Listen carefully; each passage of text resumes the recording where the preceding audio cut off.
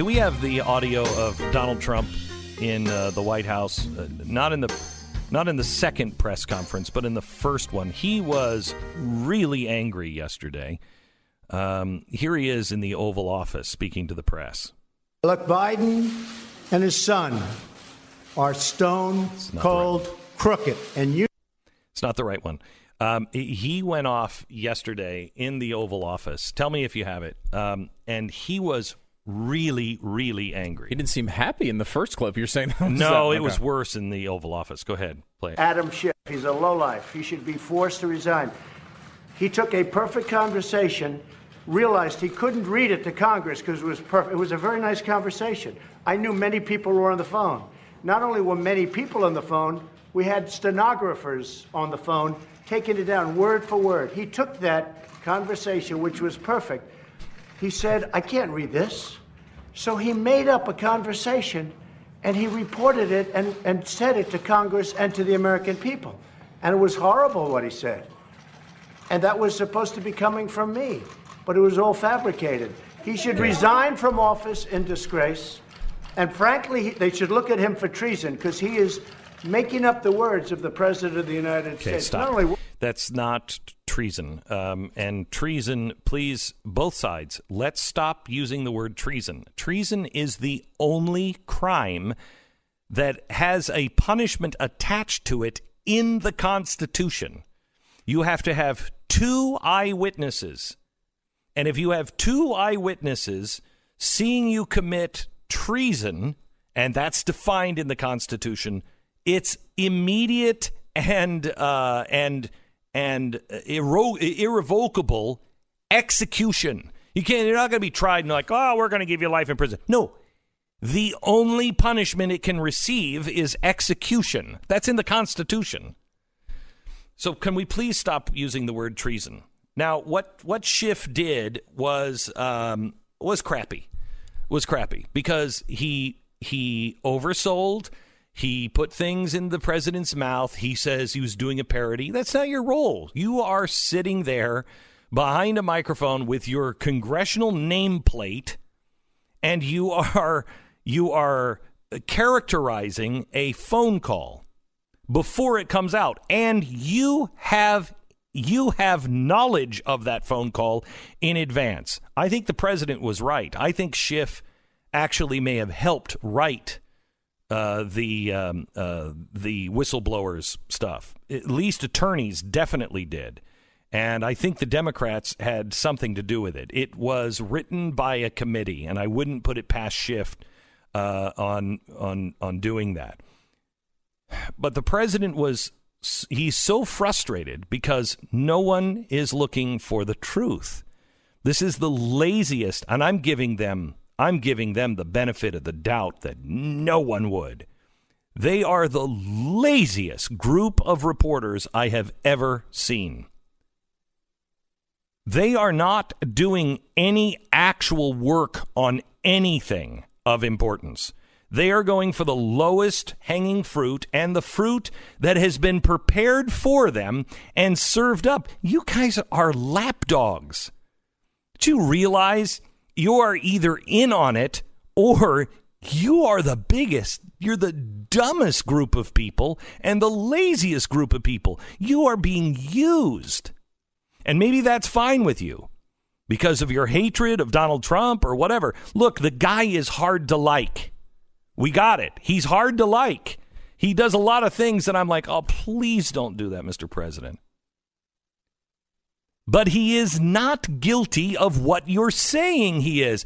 But what's more is the people you are in bed with are guilty of it. We'll expose it tonight. Now, I don't have the staff of the New York Times. I don't have the staff of the Washington Post. I don't have the money that they have to do investigations on everything. We can point you in the right direction. We can show you the stuff that is already out in the system. We can piece it all together.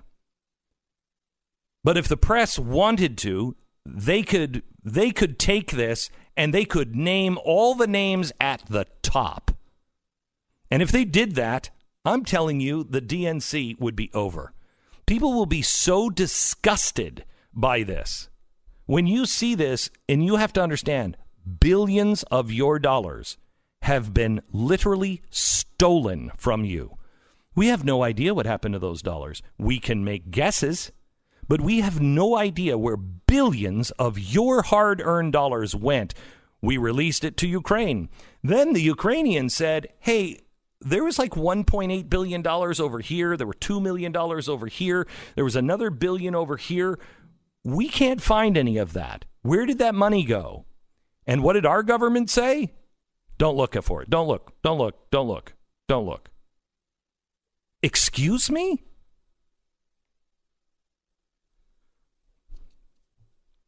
You will see how information that was they were doing everything they could to get to us was blocked by the administration. Not this administration. By all the administration and officials put in by the last administration and all the DNC operatives. That's why the president is upset.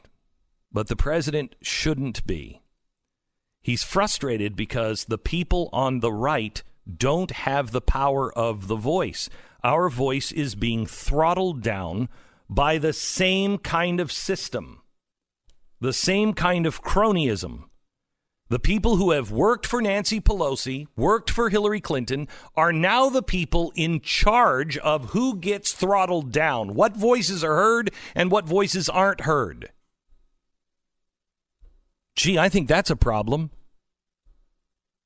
And so this is not going to be everywhere because we don't have a central headquarters, okay? We're not CBS. We're not ABC.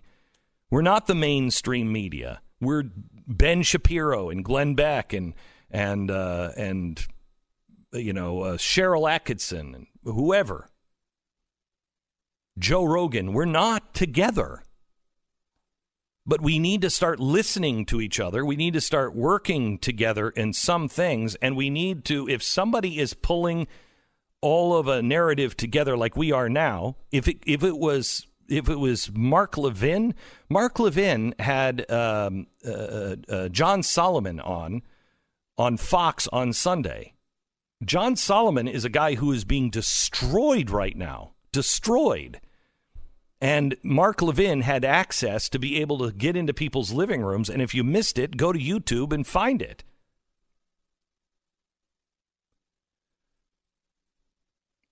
Donald Trump is at the end of his rope, and they know it. We told you on 60 Minutes, I told you yesterday, why Hillary Clinton said he's an illegitimate president. He's just an illegitimate president. Why is she doing that?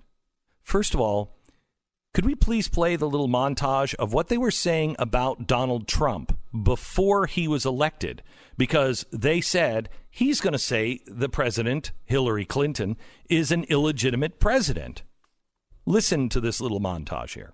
The loser concedes to the winner, not saying that you're necessarily going to be the loser or the winner, but that the loser concedes to the winner and that the country comes together in part for the good of the country. Are you saying you're not prepared now to commit to that principle? What I'm saying is that I will tell you at the time. I'll keep you in suspense. Well, okay? Chris, let me respond to that because that's horrifying. You start whining before the game's even over? If whenever things are going badly for you and you lose, you start blaming somebody else? Then you don't have what it takes to be in this job. Reckless and dangerous discussion about the legitimacy of American elections, something that's never been challenged before by any major party candidate. I think it is quite outrageous to have a candidate make these kinds of comments and not accept what the outcome of the election is going to be. Especially, given the way it's done in the United States, it's impossible to rig an election in the United States. We have, far too many people in control of different parts of it. He will not stand in front of his own country, in front of his own nation, and say that he respects the process and the outcome. That is an outrage, the appalling lack of patriotism from this man. To say you won't respect the results of the election, that is a direct threat to our democracy. Look, some people are sore losers, and, we just got to keep going. I believe he knows he's an illegitimate president. He knows. So why is he doing that? Because look, Donald Trump is a guy who doesn't like to be called illegitimate, and everybody knows that. Everybody knows if you want to get along with him, just say, by the way, you're great. And he appreciates that. If you say you are this or that, he doesn't like that.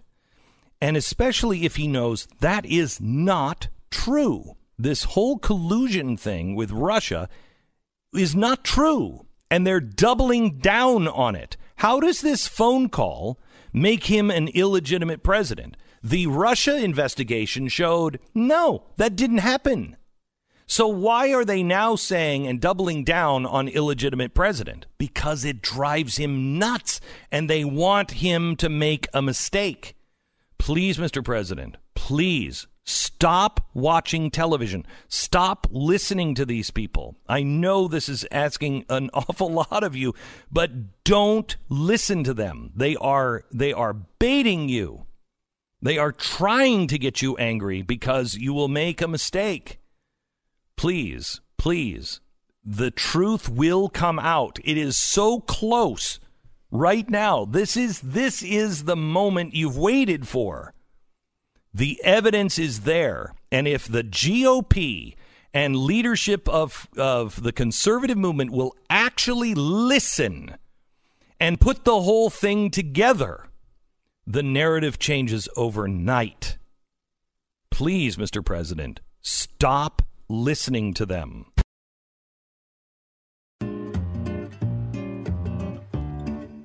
Okay, yesterday, the Institute for Supply Management reported that manufacturing activity in the United States fell to a 10-year low in September. An analyst warned yesterday that U.S. could face an economic downturn amid the protracted trade war with China and a slowing of the global economy. That's why the stock market took a massive hit yesterday. I don't even know what it closed. It was more than 500 points, wasn't it? It was a bad day on the stock market, and it's shaping up to be another bad day. The Dow is now down about 200 points. So what did Trump do yesterday? Now, I love these people who say, you sold out to Donald Trump. Did I? Or am I telling the truth? He does some things good, and he sucks at other things. Donald Trump, please stop with the tariffs. They are down again today because he said that he was going to impose tariffs on European aircraft, French wine and cheese, Spanish olive oil, and other goods. Trade wars don't end well. The president, I know for a fact, just loves trade wars. He thinks that we get better deals. It's free. The free market is proven to be the best possible market system out there. The minute you start to hyper manage things, it all falls apart. Tariffs could raise prices for American companies and customers who import products from Europe, offering or affecting airlines, manufacturers, and customers at the grocery store. Mr. President, this hurts the American people. This hurts your voters. If you lose the economy now, you will lose at the voting booth. You will. You can't lose the economy. The best thing that you can do is to relieve the tariffs, at least all of the other tariffs. I understand you like tariffs. You've gotten deals in places. Remove the tariffs where you've already gotten the deal. Don't add any more. Right now, one of the other things that happened yesterday was manufacturers thought, we don't know how long this is going to last. Our chip manufacturers are really hurting now because we can't do anything with China. So what do?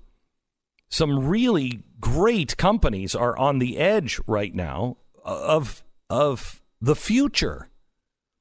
But they can't do anything because they can't predict what's going to happen next.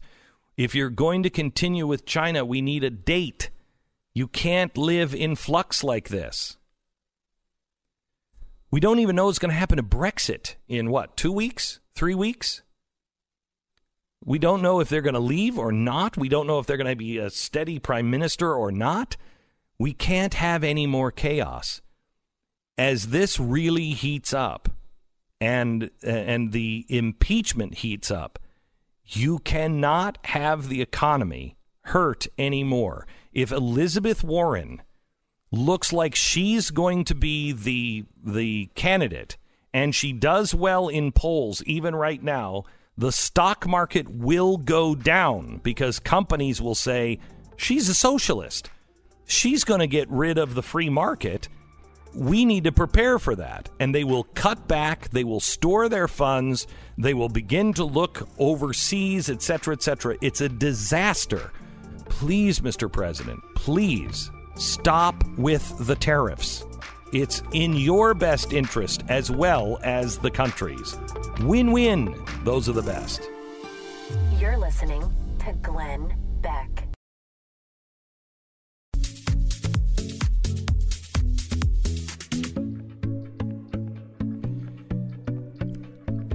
Welcome to the Glenn Beck program. I'm going to change the subject here a little bit and let me show you something that will make you feel good. Do you remember that really weird story of the cop shooting the guy in the apartment that he lived above her, I think, if I'm not mistaken. One floor above her. Mm-hmm. She's a cop. She comes home. She opens up the door, and she walks in, and she sees a guy sitting down watching TV in what she says was her apartment. She freaks out. We don't know exactly what happened, and then she shoots him and kills him. Well, it turns out she wasn't in her apartment. She was on the wrong floor. She was in his apartment. Well, the trial just went on, and she was convicted. So she's going to jail. But I want you to listen to the brother of the victim as she's getting ready to be sentenced. Listen to this. And I wasn't gonna ever say this in front of my family or anyone, but I don't even want you to go to jail. I want the best for you.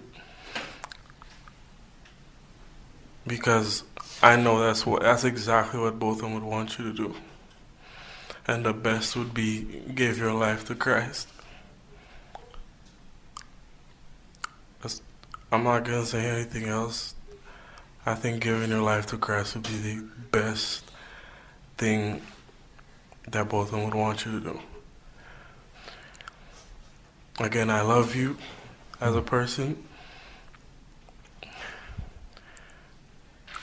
And I don't wish anything bad on you. Listen to this. I don't know if this is possible, but can I give her a hug, please? And they hug in the courtroom and sob. This is, you know,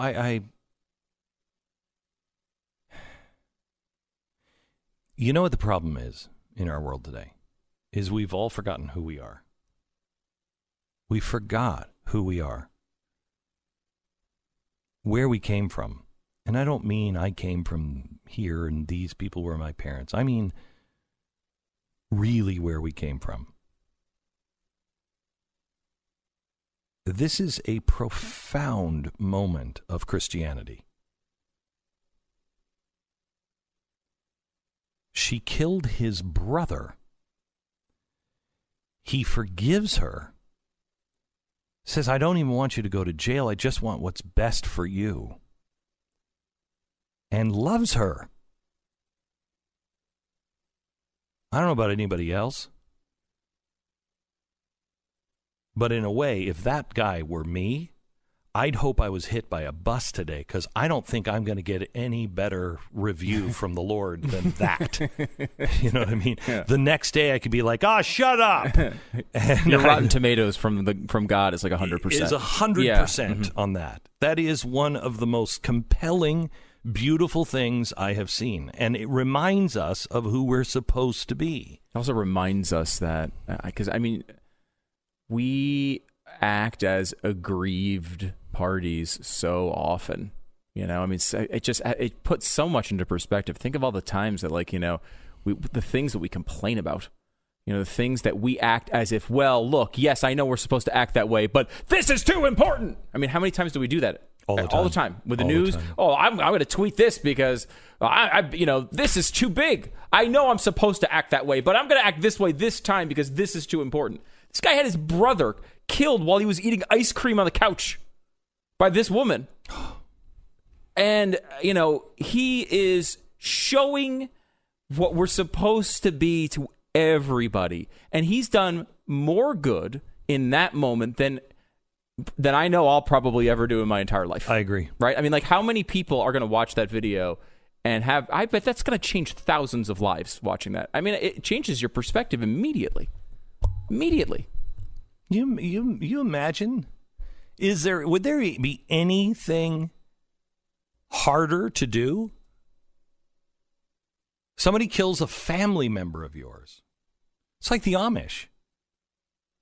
I got to tell you, I don't want to dress, with a big hat and go work a plow without any electricity. Not a big butter churner. I'm not a big butter churner. Raise barns. They work way too hard for me. Yes. But if remember when the guy came in and shot all their children, and that day they went to the killer's house to comfort his family? Yeah. That made me go, you know what? There's something to being Amish. I mean, yeah. If you give me just an hour of electricity or a blender that I can whip that butter up quickly, I might consider it. That's really who we are. It's so funny because I was driving in this morning. I shouldn't say it that way. I got here this morning and I started watching a video of the news. Sometimes I listen, and I'm in the car. I'm just listening. Anyway, so did you see the video of the dog that was out in the middle of this river, like in this giant ravine, and it looked like it was all concrete, so it kind of looked like almost like a dam. And this dog was trapped right on the edge of this water, and it was pushing the dog close to the edge. And somebody saw this dog. He was all by himself. He sees this dog in there, and he decides to climb down into the ravine and go get that dog. So now the water is hitting him and pushing him towards the edge. He goes out, and he grabs the dog, and the dog is freaked out. And he gets to the edge, and then he looks up to this giant cement wall and is like, crap, how am I going to get back up, let alone with the dog? And he tries to start to climb up, and he can't do it. Somebody sees him, and so another guy reaches down, and he's like, here, give me your hand. But he's like 4 people away, literally. Somebody else walks by. They start this human chain. Somebody else walks by. Pretty soon, there's like 10 people. None of them know each other. All trying to save this dog. And they create a human chain all the way down into the river, and then they just pull him and the dog up. And I thought, this is who we are. You don't see this stuff. You don't hear people talking about this, but this is who we are. We're people who help each other. We're people who, somebody right now is being bullied. Maybe in school, and there's a kid that is standing up for that kid.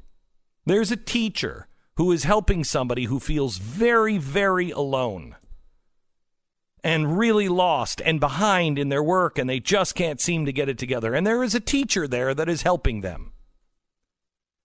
We lose the little picture. We can't look at the big picture. Look at this Trump thing. Tonight, we're going to show you the big picture. And everybody wants you to zoom in on the phone call. Look at the phone call. Look at the phone call. Look at the phone call. Look at the phone call. No, don't look at the phone call. Come back to the phone call. Zoom out for a second. What does this whole picture show? Now, if we zoom out, we'll see a couple of things. We'll see that the world is on the edge and the United States is on the edge. But we'll also see that we are in the best position in the world. We might have our troubles here. There might be poor among us, but holy cow, be poor here in America as opposed to any other place in the world. And then zoom in and show the people and look at the people around you who are actually good and decent people.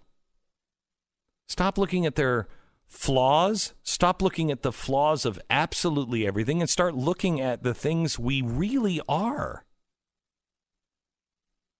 And if we can remember who we really are as a group, maybe then we can put into perspective on who we as individuals are, and then we can do our own part. As Stu said, this one guy in Dallas made a bigger impact on the things that count than I'll probably make in my whole life. In one act of true bravery and courage. Notice he said, I wasn't going to say this in front of my family. I imagine he thought that there were people who were like, you cannot say that about her. What do you mean you forgive her and love her? And he did it. And I guarantee you that he went home, and those people who might have said that to him beforehand admire him today. And he changed the hearts of those who would have tried to stop him before he did it.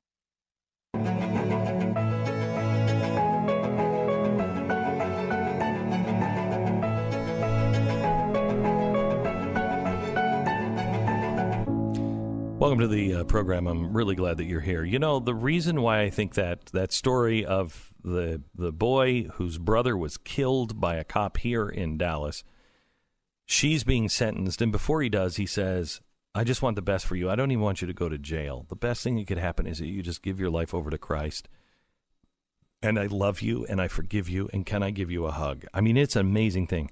The reason why that stands out so much is because we are living now at a time when there is no forgiveness. You can say sorry all you want. You can whatever. You're never forgiven. You're banned for life. Literally and figuratively. It's the exact opposite, right, of what Christianity. Christianity, right? Like you think of a godly act. I mean, a central part of Christianity, right? God sends his only son, that he gets executed for no good reason. And at the end of the day, he's like, hey, I forgive everybody. Like, that's a pretty amazing thing. It's incredibly similar to what this kid did at 18 years old. Yeah. To stand up in front of the court, in front of the nation, and say, hey, my brother was executed for no good reason, and I forgive the person who did it. Like, I mean, it's a life-changing moment for, I think, a lot of people. And it's unique now because we have chased Jesus out as our archetype. Yeah. We had two archetypes, the lawgiver, Moses, and then the other one was Jesus. And Jesus was all about forgiveness, who we were supposed to model. We're not modeling that. Yeah. I mean, think how far we've come. We talk about cancel culture a lot, right? Yeah. Cancel culture, people have complained about offensive jokes for a long time. You could go back early in your career, and you had groups who were pissed off at you for various things over the years. Always. Eddie Murphy did a special, Delirious, back in 1981. It's a comedy classic, right? Mm-hmm. I mean, like, this is one of the best-known comedy specials of all time. In that special, in 1981, he did a bunch of AIDS jokes. Now, it's 1981. No one even knows what AIDS really is at this point. Nope, I had no idea. Right, like, it was totally not understood. He makes a bunch of very offensive AIDS jokes. So in the mid-90s... Does the audience laugh? Oh, yeah, of course they did. laughed. Yeah, of course they did. In the mid-90s, he comes out and he's doing something for a movie. I think it's 1996. And these comments now are obviously incredibly offensive, and no one's making comments like them. So he gets the cancel culture sort of treatment at that time. People are saying he needs to comment on it. He's being asked about it in interviews as he does the thing. There's protests about him. So he comes out and he says, look, I didn't know anything about AIDS. Like, I mean, I don't think they're good jokes now, but at the time, I thought they were funny. I obviously didn't mean to hurt anybody, but this is, gives the typical apology. Correct. What happens today if that happens? They say that's not good enough. cancel him anyway. I don't ever want to see his face again. Oh, they may cancel him anyway. They may do it again. They're trying to do it again now, which is what led me to the story. He's wanting to do a comeback, and I bet you they'll do it again. Listen to the words of the protesters protesting Eddie Murphy in 1996 after his apology. Quote, "I think it's great. I think it's terrific. He pointed to the fact that education is important for all of us, and that was the thrust of the press conference. I feel very gratified that he has seen the light." That is not happening today. That is not happening today. It's 20 years ago, but that's a total change. We have lost the archetype of Jesus. Jesus has become this, well, I'm a Christian and I live the law of Christian. Of course, not all of Christianity. I'm cheating on my wife right now. Just don't look at me. I'm stealing your money. Don't look at me. It's you that's the problem. That's the joke of Christianity now. We'll accept anything. We're not, our lives, and this is provable, our lives are not any different than the person who is an atheist. It's not any different. We're not any higher moral life or authority than people who don't believe in God. That's a problem with Christianity. It should change you. And Christianity is not necessarily about trying to win, right? Christianity is how you act when you lose. Yes. Right? Like, when they kill Jesus your was Savior. Crucified. This is a big L. This is an L, an earthly L. I mean, if you look at this really, right? And if you really thought he was the Messiah, nailed to a tree and dies, and then you all go home. You didn't look at each other and go, wow, that didn't work out like we thought it would. We should have done something else. I mean, that is a huge loss. Huge loss. It's a victory in the eternal standpoint. And we forget that. We forget as he's dying on the cross, Father, forgive them. Holy cow. Would you be saying that with nails in your hands? You're listening to Glenn Beck.